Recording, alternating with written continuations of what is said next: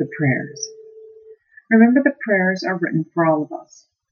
If one of the prayers speaks to you, then it is for you. Repeat it. It is there for you.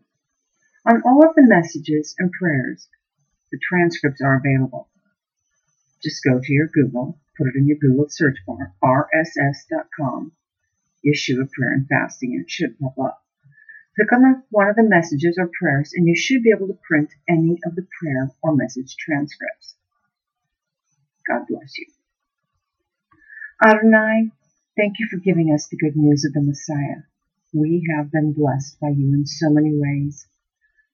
Let us bless those around us. Let us show those around us your love, just as you have commanded us. I will always seek to please you throughout my life. It brings me joy and allows me to smile from inside myself when I think about your love for me. Thank you, Lord. Amen. I love you, Lord, and I want all the blessings you have for me. I want to run and jump and praise your holy name with smiles and laughter. I feel joy and happiness inside my soul because of you. You, Adonai Elohim, are my everything. I praise you. Yeshua, I cannot begin to thank you for what you have done for me. I can only find peace because of you.